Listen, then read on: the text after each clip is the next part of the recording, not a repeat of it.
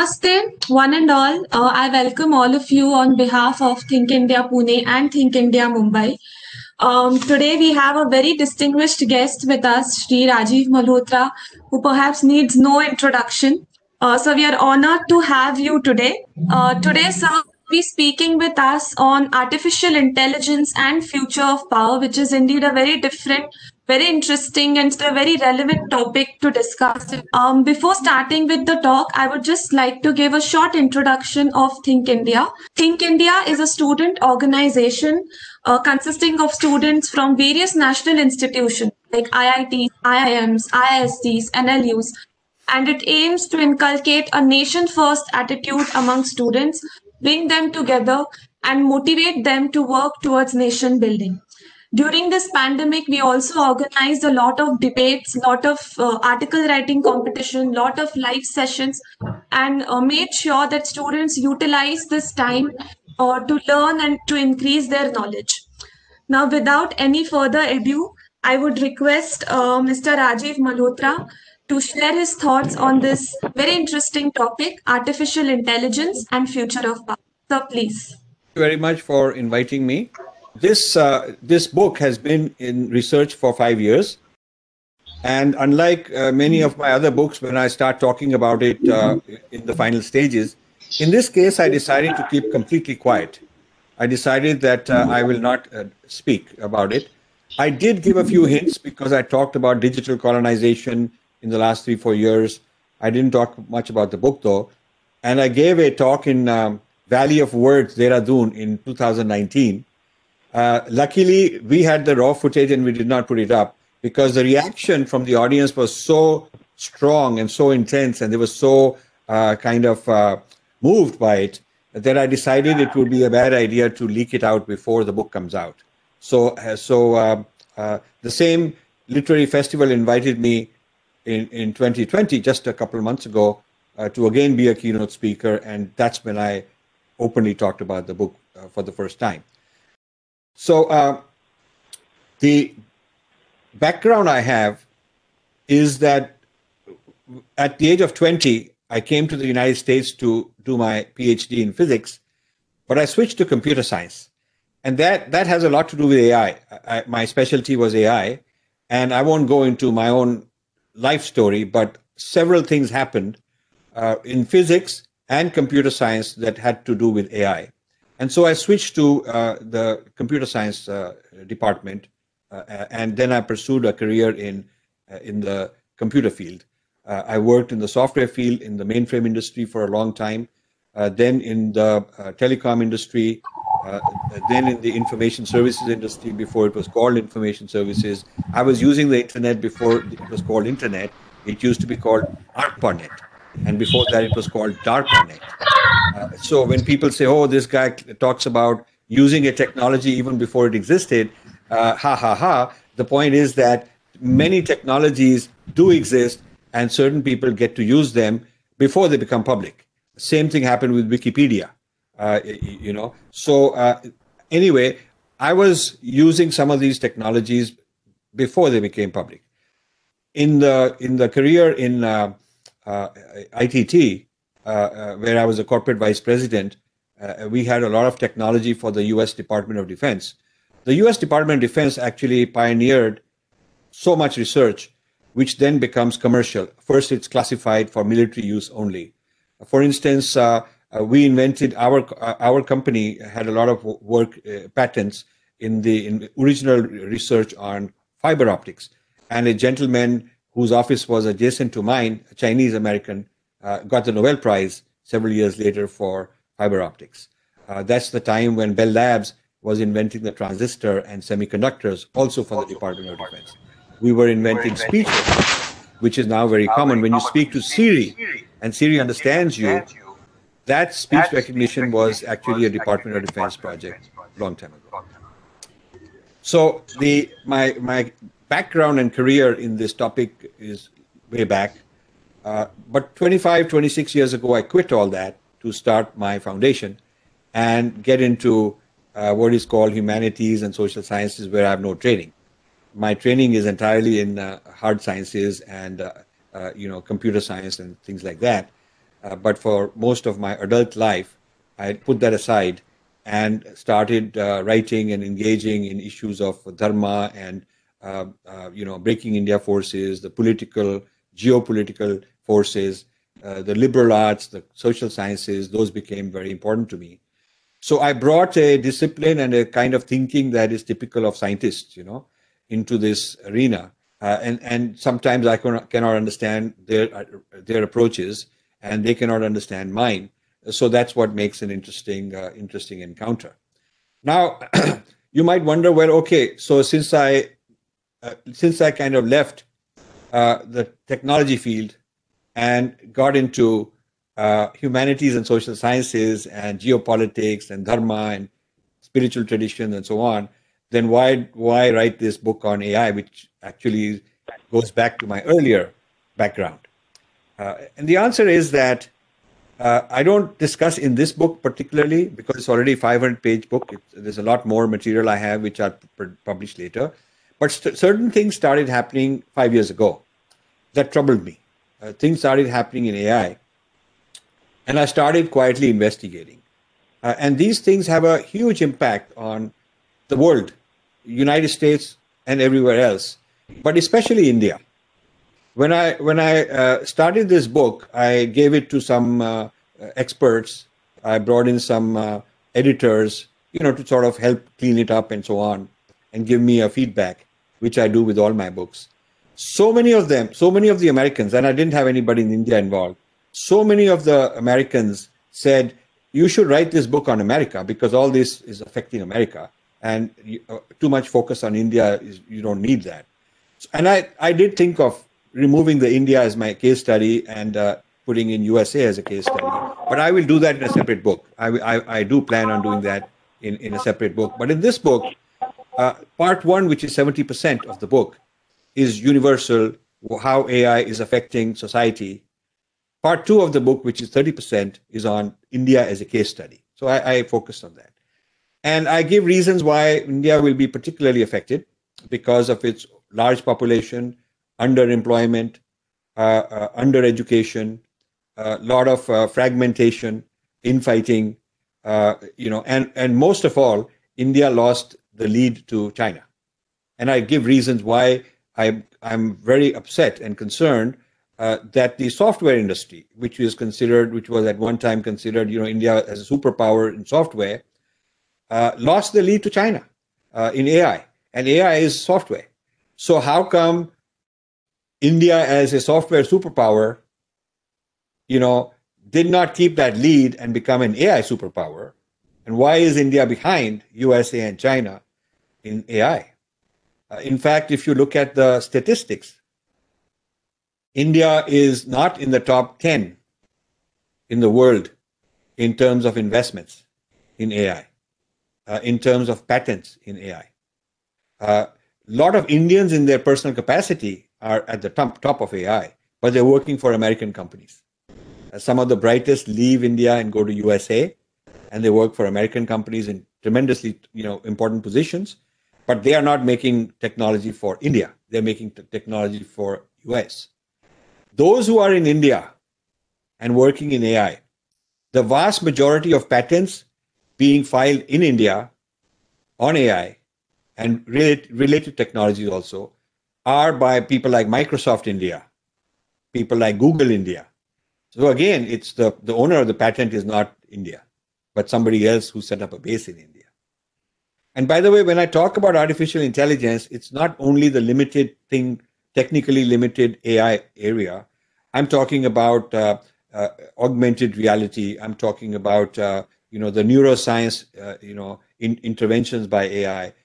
I'm talking about drones, robotic soldiers that are driven by AI, facial recognition, speech recognition, handwriting recognition. I'm talking about the hacking of your mind through social media. I'm talking about the spiritual dimensions, which are very serious. So I'm looking at a whole lot of technologies. Quantum computing.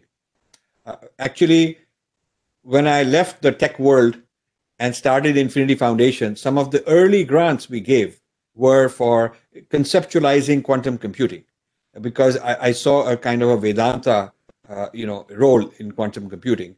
And so we funded some work in quantum computing in the mid-90s at a time when people thought it's science fiction. Well, today, the US and China are in a race for quantum computing. Whoever builds the quantum computer first, and this will happen sometime later in this decade, somebody will be able to do that because a lot of milestones have been achieved, a lot of initial preliminary work has been done, and the race is on. But whoever builds the first quantum computer will be able to break all security codes, will be able to hack all the encryption, all the passwords instantly. With one click, you'll get into any network. And so imagine how much hacking would happen. Imagine all your energy grid, your electricity grid, your defense grid, all of that completely hacked. Imagine a missile is coming towards you from an enemy, and you are able to hack into its encryption and give it instructions to U-turn and go back where it came from and blow up. Imagine the danger, what would happen to the entire missile network of a country if the enemy could just reverse the direction of the missiles by hacking into their information. That's the kind of catastrophe that quantum computing will bring. Now, USA had a clear lead in quantum computing, but China did some beg, borrow, steal. They have this approach to take other people's ideas, and US is very upset. I mean, that's the one thing I agreed with Trump on, his China policy, that the China was not playing fair, which until he blew the whistle, people were tolerating it. They were putting up with China for whatever foolish reason. But anyway, a large part of the US trade war with China has to do with AI. It has to do with the US military understanding that China has taken away, gotten an advantage, taken a lot of intellectual property and turned it into weapons. China has drones, robotic soldiers. Recently, there was an article in India, in which the Indian military said that one of the problems they faced in the line of actual control in Ladakh was China used, they said unconventional methods, but they did not elaborate what that means. I would like to understand what were those unconventional methods that they started using. New technologies, new strange things. But I don't know whether China has started deploying AI on the border yet, but it certainly will. China is certainly developing drones which are going to be able to go under the radar, be able to have facial recognition, identify a particular target, particular individual as a target, shoot that person, or drop weapons quietly in the middle of the night for terrorists to pick up. So all this technology, it will export to Pakistan. The Pakistan-China axis is very dangerous, and I don't think enough people recognize it enough. I'm sure the security people in India understand all this. I know a few defense people who understand all this. But the use of AI for weaponry, for fighting wars is something of concern to USA, the way China has suddenly leapfrogged ahead. Also, I read a couple of weeks ago, the Indian and US Navy detected 12 driverless or unmanned Chinese submarines, 12 in the Indian Ocean. These are very slow. They don't look like normal submarines. They're like a glider, and they just slowly go under the water, and they're gathering data. They're surveillance.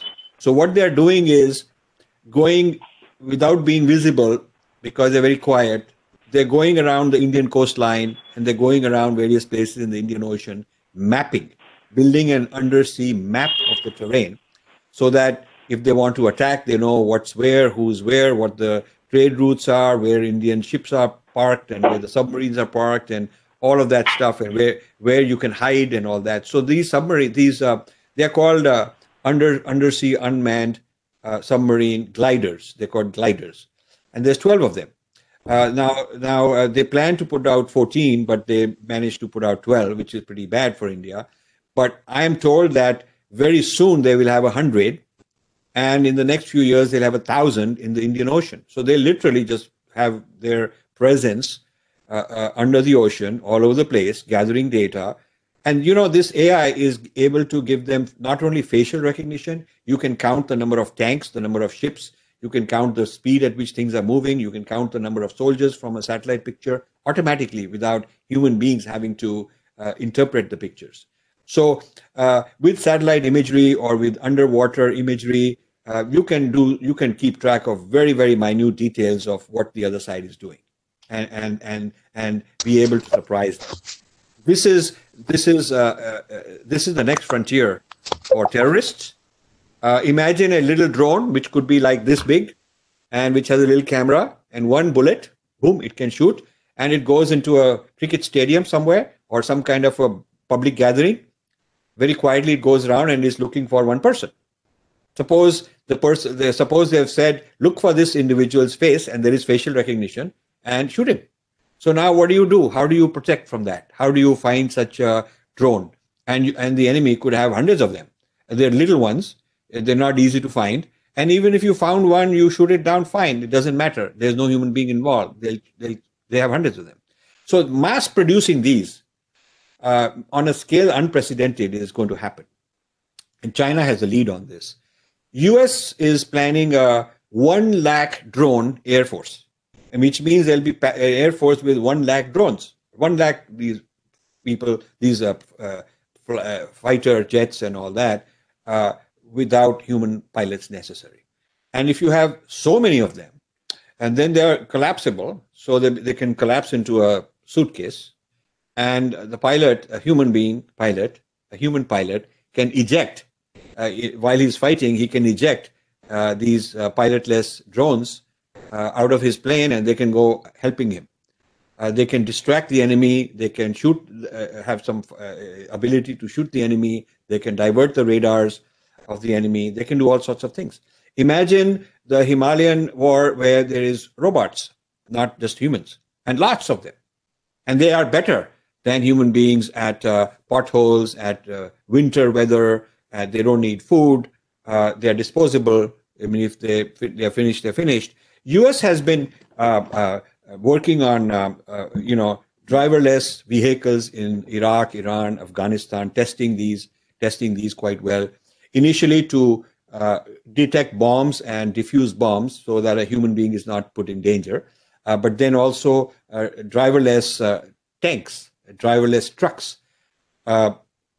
So this business of the impact of AI is so huge that there is nothing which is going to be spared. It is as fundamental as the Industrial Revolution in Britain, which created the whole new world system.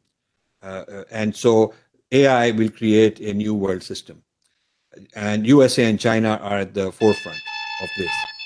And I'm concerned that USA and China are also colonial powers, both of them. I've also had off-camera private discussions with US national security people, with some of them retired, some of them very active. So this is a topic, AI is a very important topic for national security. So this is battleground number 2. My book talks about 5 battlegrounds. So this defense and China and what's happening with all these AI interventions for the Navy, Air Force, Army, how it's going to disrupt all of that, how it's going to make today's military obsolete. Today's military will be like, somebody with bows and arrows facing an army of tanks. It'll be like that when people get weaponized with AI, which is happening during this decade. It's already starting to happen. Battleground 1 is economics. It has to do with jobs. It has to do with education. Is India ready? How did India lose its software lead? And is India going to do the same with AI? And when you look at, there was a report by, I've read all these reports from Price Waterhouse, Ernst & Young, McKinsey, World Economic Forum, Oxford Economics, all kinds of people have been writing reports internationally. And in India, FICCI, CII, the Niti Aayog, I've read all the reports. So I'm quite well, informed about what's going on. The concern is that India woke up very little and very late after China took this lead in a very big way. When you go to international conferences, you will find the largest contingent of AI experts and papers come from China most of the time. and US neck to neck, but sometimes more China. There are a large number of Indians in their personal capacity working for non-Indian companies. There are a lot of Indians. But Indian companies, Indian establishments are very few. There was one in the most recent one. It was earlier in 2020, just before COVID hit. I think it was February or somewhere around there, before everything got clamped down due to COVID. And there was one in New York. A very large number of people, a couple of thousand papers, and people attending remotely also. There were just 5 or 6 people from India. And those also not in the main auditorium, not presenting any major paper, but just doing posters. People from IIT Bombay, people of stature and substance, just coming and in a very junior capacity. It was very saddening. There were many other Indians, but they're working for Microsoft or Google or Facebook or something.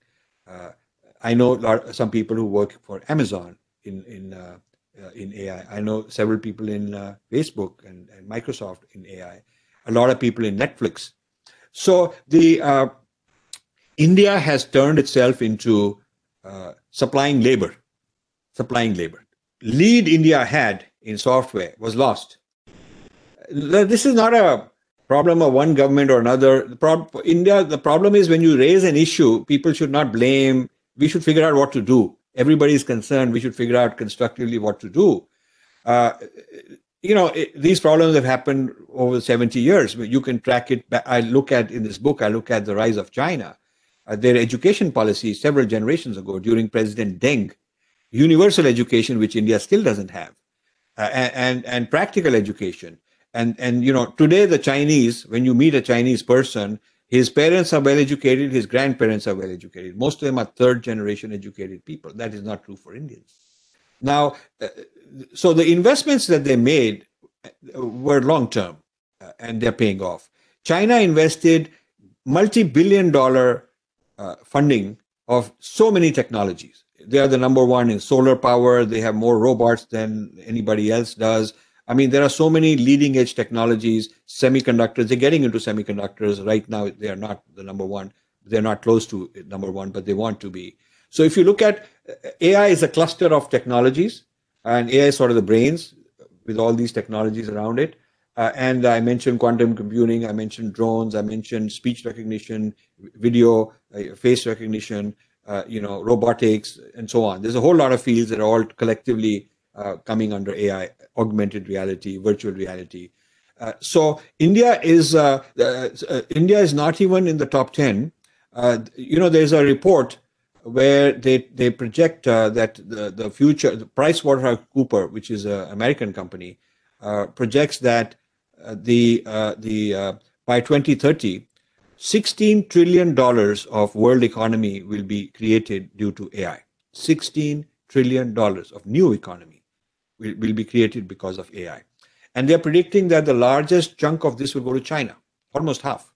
And the next will be USA, quite a large part. Between USA and China, about 75-80% of the whole market share of AI is gone. And then there are others like, EU countries, Japan, Russia, Israel, and so on. India is listed as rest of the world. Rest of the world all combined about 2-3%. India is part of that. So we are nowhere close to where India deserves to be and ought to be and needs to be in this technology. And this technology is going to be a game changer. And we have not woken up. When organizations like yours, Think India, invite me, they want me to talk about some breaking India, Hindu phobia, all that is great stuff. And when I say I want to talk about artificial intelligence, they say, sir, we'll do that some other time. But, right now our people want to talk about this. So, a large part of my book talks about the obsolescence of Hindu intellectualism. And I'm glad Conrad is listening because he's a dear friend also. But I want to talk about this especially separately with people like Conrad, that I need to educate through this book. I want to educate the whole Hindu intellectual cabal. All of these guys, my earlier books a decade ago, Breaking India was groundbreaking. And Being Different was groundbreaking. A lot of these books were. And they were considered pioneers because they shook up people and they argued things that people were not thinking of at the time. And so the past decade, the discourse of Hindus in the public has been largely shaped by the ideas in Breaking India and Being Different. A whole lot of other books and people are derivatives of that. This whole urban Naxal is an offshoot of Breaking India. The whole fight against sameness and the whole fight against evangelism and this whole fight against Hindu phobia. All of these things are the basic premises, and the basic framework was put out a decade ago in these two books.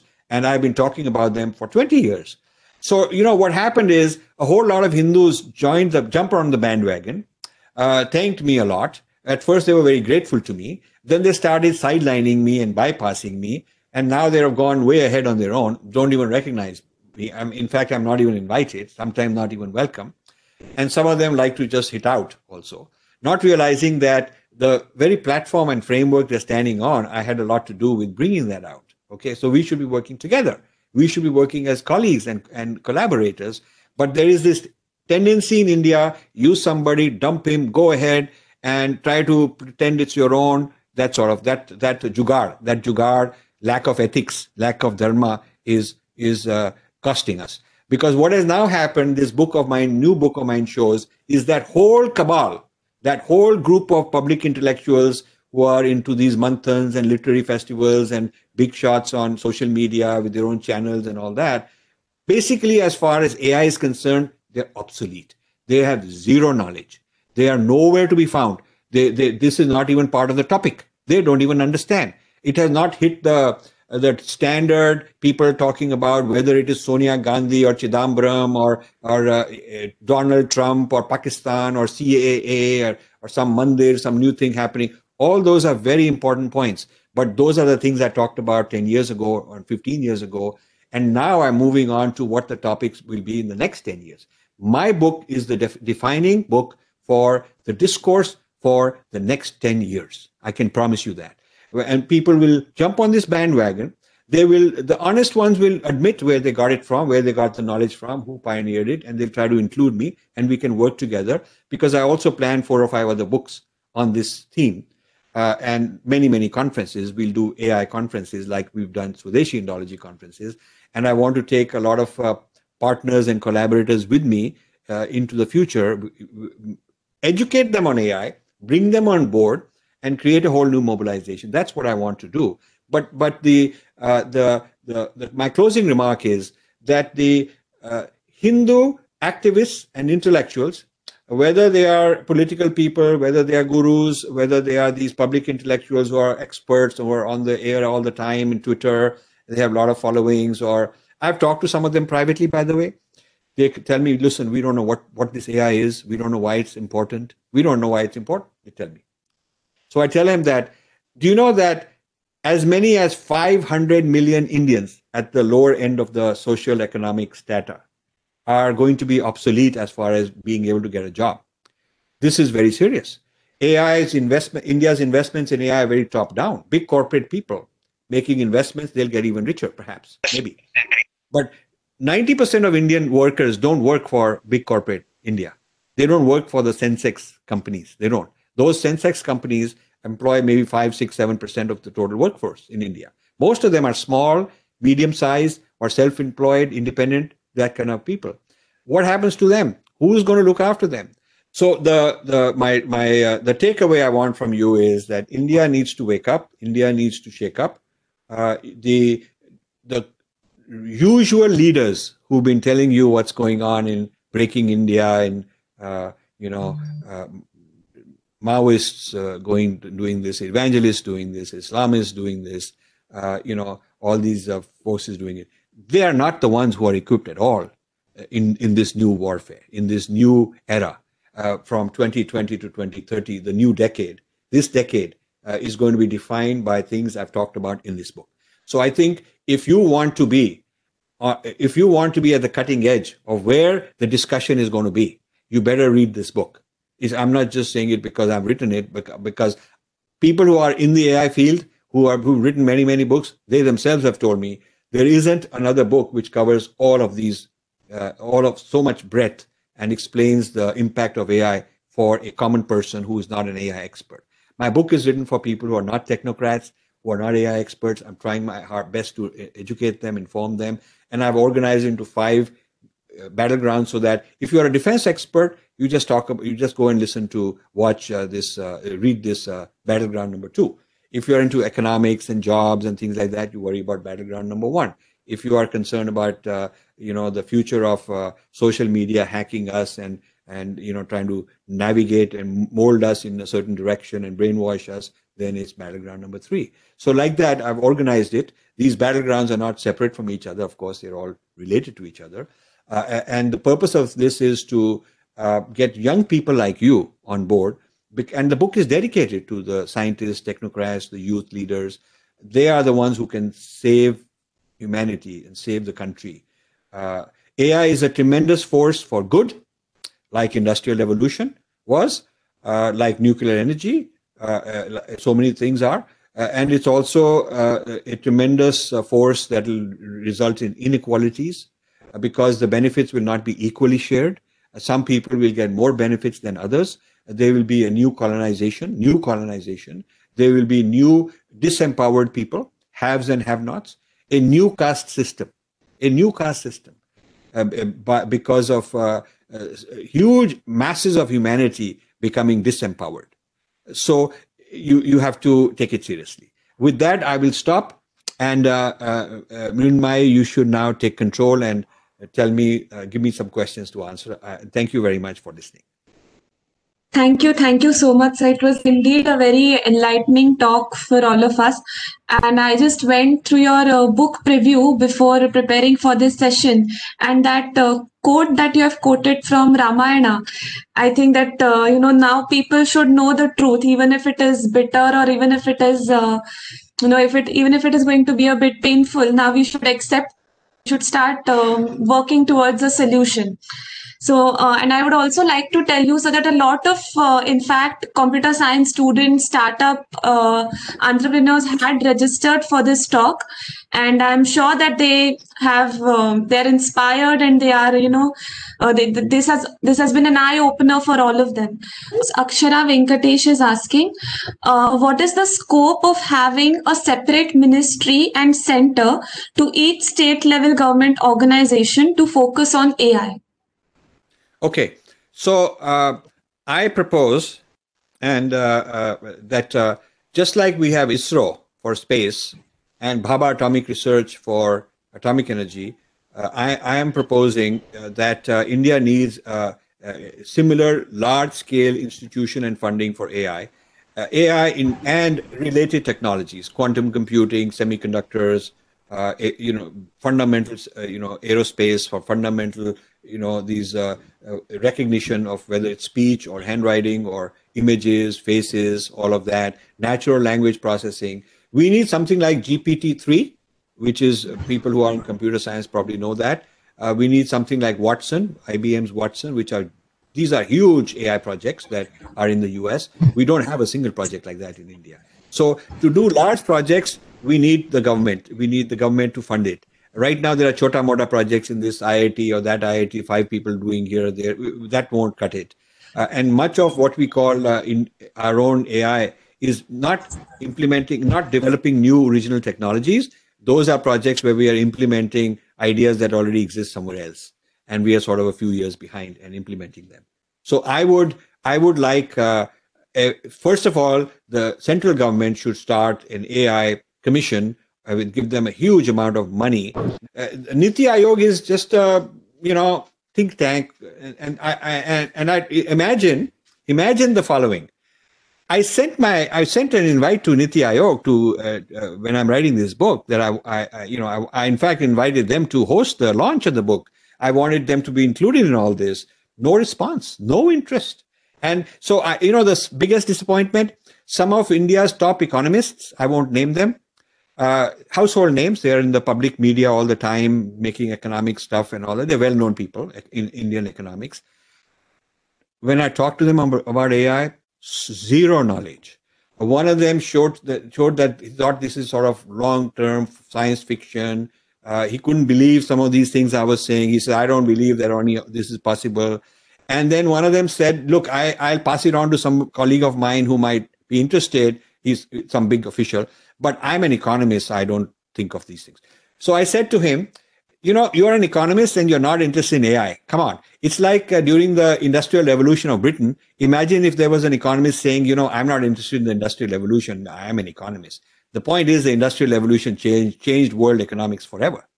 It was the future of world economics. And any economist worth his salt today has to be very concerned and very knowledgeable about AI. And the ones who are not should be just not even given any respect because they're obsolete. So I'm finding obsolescence across Indian society.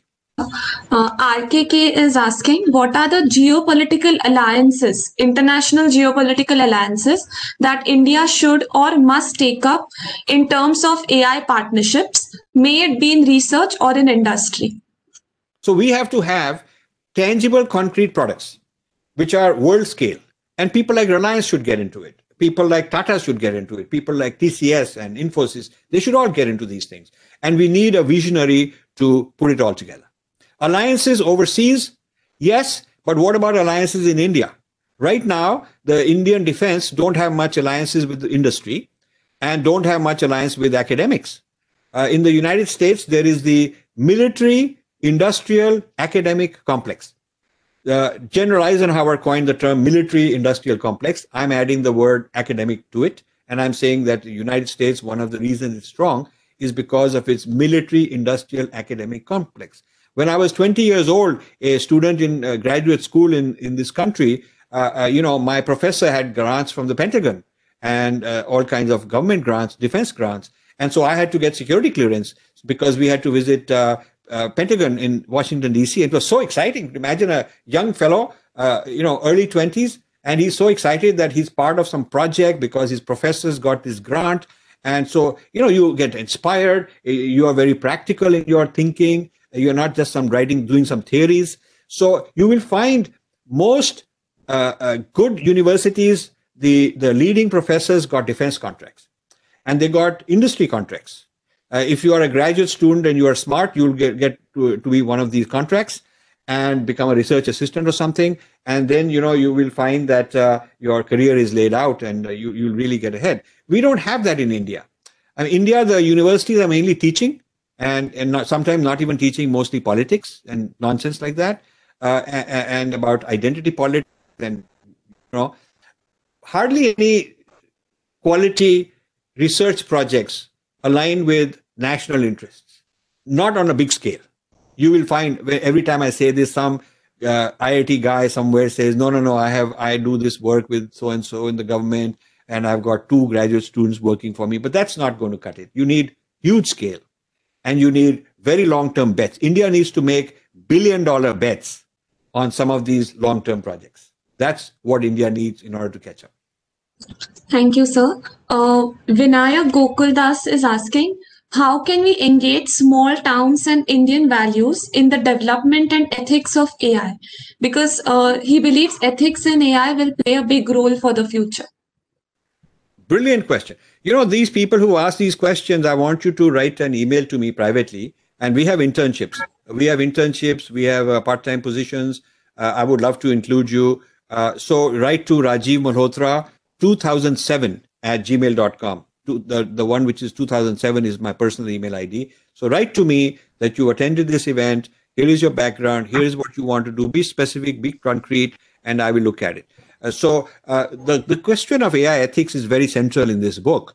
And the problem is that in India, all the reports on AI have been top down. They've been, there's a report by Pricewaterhouse or Ernst & Young or McKinsey. They're all corporate people. They're paid by the corporate India. So naturally, they're giving you a corporate point of view that AI is going to be great. Don't worry, there'll be no unemployment. This is the corporate spin because and it's up to the social scientists and NGOs to understand the bottom-up view.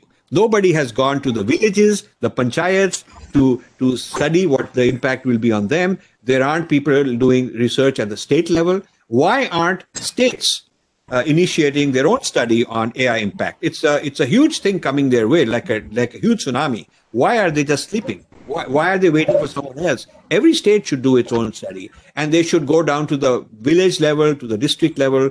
They should look at what are the industries in their particular state, what makes livelihood, and how that will be impacted. How will it impact every single occupation in their state? They should do that. So this business of understanding the values and the ethics, at the social level, which is the theme of my book, has to be done bottom up and has to be done starting from the most vulnerable people in society. It should not be corporate India, Sensex India, with their FDI worrying about foreign investments, some venture capitalists, mostly American venture capitalists investing most of the money in Indian AI, by the way. It's not a small portion of the money invested in AI startups is Indian. Most of it is foreign venture capitalists. And when that company is successful, they buy it out. It becomes part of Google or something. So India has not really taken this whole matter seriously.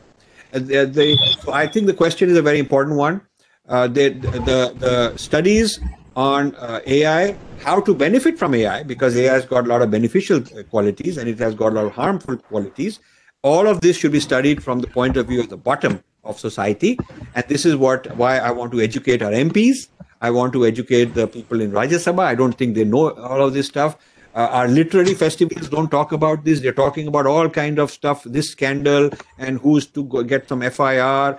Some manthan goes on about some attack on this fellow, some rape over there. India is dealing with short-term, tactical, day-to-day sensations and squabbles and fights and divisiveness, but is missing the big picture that we as a collective nation are losing the war, the big war.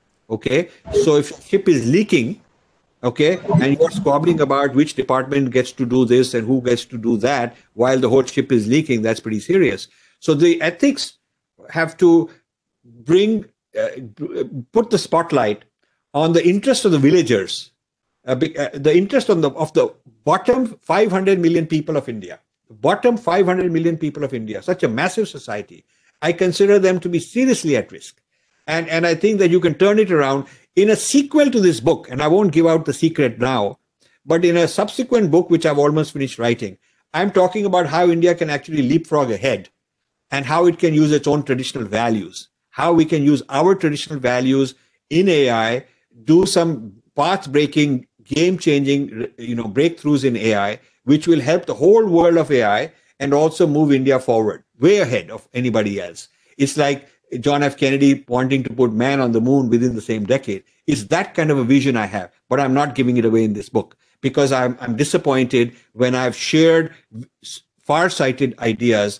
I have been disappointed with the people who take these ideas and run around here and there to become personally very famous very quickly, but that has not helped the society as such, and it has fragmented the energy that should have been put together and used in a cohesive way. Since I'm disappointed, I've had bad experience. Therefore, this time around, I'm very careful what I share, when I share, and with whom I share. And how are the Breaking India forces using AI, and how are they using it to exploit the civilizational ethos? People ask me, what does this have to do with your previous work? Okay. And this kind of question comes up and it shows how ignorant our people are. How ignorant. And these are the people that you, the society, have counted on as sort of big netas and big leaders, and whatever they say gets quoted, and people go running to subscribe to their channels. Come on. People with 5 times, 10 times, 50 times as many social media followers and all that as I do. I'm surprised and shocked at how ignorant they are and how obsolete they are in terms of where the battlefield is going into the future. So when I wrote about Breaking India, I was writing about it in the year 2000. It took, and by the year 2005, I had a lot of papers out. And in 2010, 11, 2008, I started writing actually the book. So that defined the past decade or more of the discourse. I'm telling you that the same people who jumped on that bandwagon now need to jump on this other bandwagon because they're obsolete. And the foolishness is that you, the followers, you, the society, you, the Aam Aadmi, are going to go clamoring after them again. But you need to understand the entire Hindutva activism crowd is obsolete. The entire Hindutva discourse on what we need to do to reclaim our history, to reclaim our identity. All those are things I champion. I know that. But I'm saying that that entire discourse, including my own discourse, my own book, Breaking India, are obsolete. My books, the books I've written in the past are superseded because this takes it to the next level. So what is happening to Breaking India forces, I will not disclose fully. Because just like when I wrote the book Breaking India, I infiltrated many, many nexuses all over the world. I infiltrated seminaries, church groups, think tanks. I quoted some of those in my Breaking India book, European groups, American groups. You know, I infiltrated, I had my team go become member here, there, join this conference, sit in this seminar. All of that I did for many years. I've been doing that for this now. I've been doing that for this space for the last 5 years. I don't want to jeopardize my sources, but I have a lot of information which will shock you. It will shock you when you find out how the Breaking India forces are jumping ahead to the next generation and we are sleeping. Our side is sleeping because we are fighting Breaking India 1.0 and the other side is developing Breaking India 2.0. And this Breaking India 2.0 is going to turbocharge the Islamists, the Indian left, the Maoists, the church people, and many new kinds of Breaking India forces.